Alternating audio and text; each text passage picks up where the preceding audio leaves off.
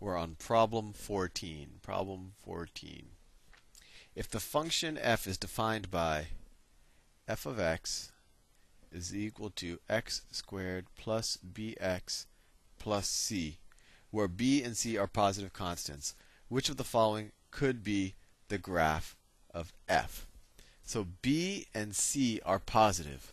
So what does that tell us? So a couple of things you immediately know. The x squared term, whatever is the coefficient of x squared, that tells us whether the parabola opens up or opens down. It opens up if the coefficient on the x term is positive, which it is. It's positive 1, right? So we know the graph is going to open up. It's not going to be a downward opening graph like that. So we know the graph is going to look like a U as opposed to, I don't know, an intersect. I don't know what this is, like an A without the line, whatever. So we know it's going to be a U. And what else do we know about it? What do we know about its y-intercept? Well, this is the y-intercept. When x is equal to 0, f of 0 is equal to what? These two terms are going to be 0, so f of 0 is equal to c. And so we know that the y-intercept is positive. So let's see if we can, if that alone allows us to solve the problem. So we know that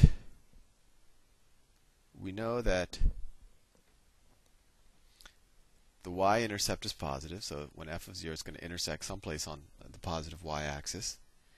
And we know that it's an upward opening graph. So the graph could look like this. Could look like that. It could also look like, well, this b term, I won't get too much into the intuition of the b term. So it actually, we actually know that it is shifted to the left. But based on just what I said, that it's opening upwards and that it has a positive y-intercept,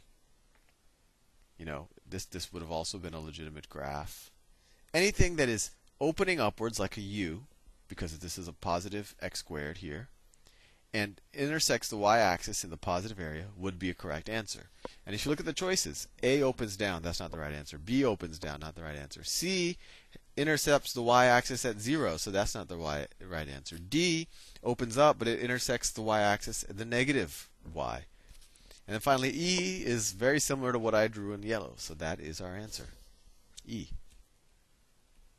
Next problem.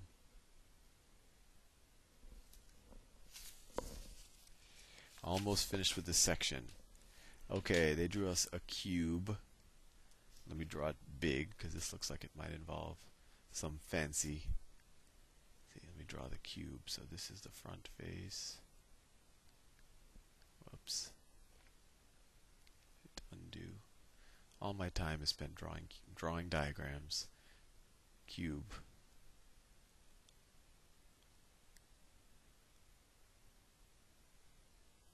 Drawing a diagram, and then it goes back like that.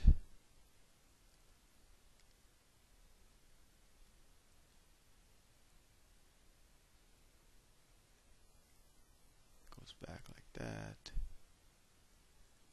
I should always draw the back first. It gets good enough. I think you get the point. And then there, it draws the dotted line. Maybe I'll draw that later if I have to. Okay. So they tell us that this is point A, and that this right here is point B. They say the cube shown above has edges of length 2. So each of these sides are 2.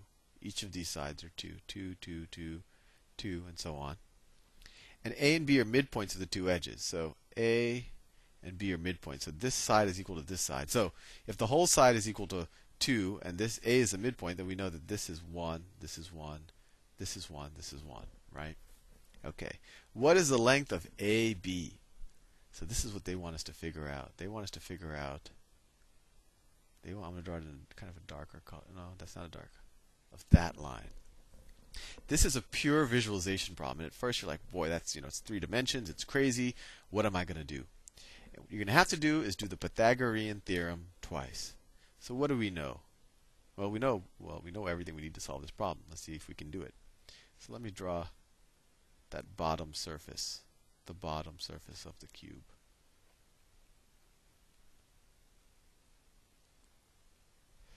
So I'll ask you a question. Can we figure out, so let me draw a line along the bottom surface. Let's say that this line I'm drawing is along the bottom surface of the cube.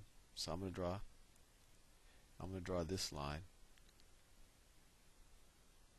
That's along the bottom surface of the cube. And let me label this side like this. This is actually a really fun problem. I'll do this in yellow. So can we figure out what that magenta dotted line's length is? Well, sure. We know that first of all, that is a right triangle, the way I drew it, right? I can redraw it like this, where this is yellow, brown, and then dotted line magenta, right?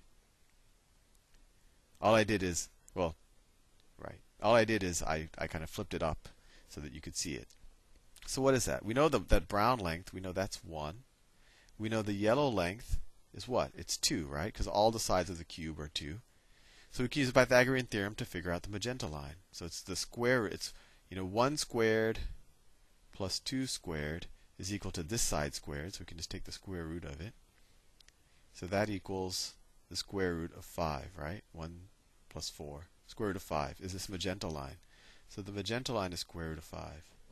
So now can we figure out that gray line that I drew at first? Well, sure, because now we have another right triangle. That gray line is just the hypotenuse of this right triangle. That's kind of, at an angle. So let me make sure you understand what I'm saying. If I were to flatten it out, I have this green side right here. I have this dotted line base. And then I have the gray line, which is the hypotenuse. Right? And just so you know what this point right here would be A, and then this point right here would be B. And do we know the sides? Yes, we do. We know this green line here is 1, so this side here is 1. I'm just redrawing it here. We know the magenta dotted line at the bottom, which I kind of switched colors a bit. But we just figured out that magenta bottom line is square root of 5. So now we can just use the Pythagorean theorem to figure out the length of this line. The length of this line squared is going to be equal to the square root of 5 squared plus 1 squared. So the hypotenuse squared is equal to this, so we can take the square root of that.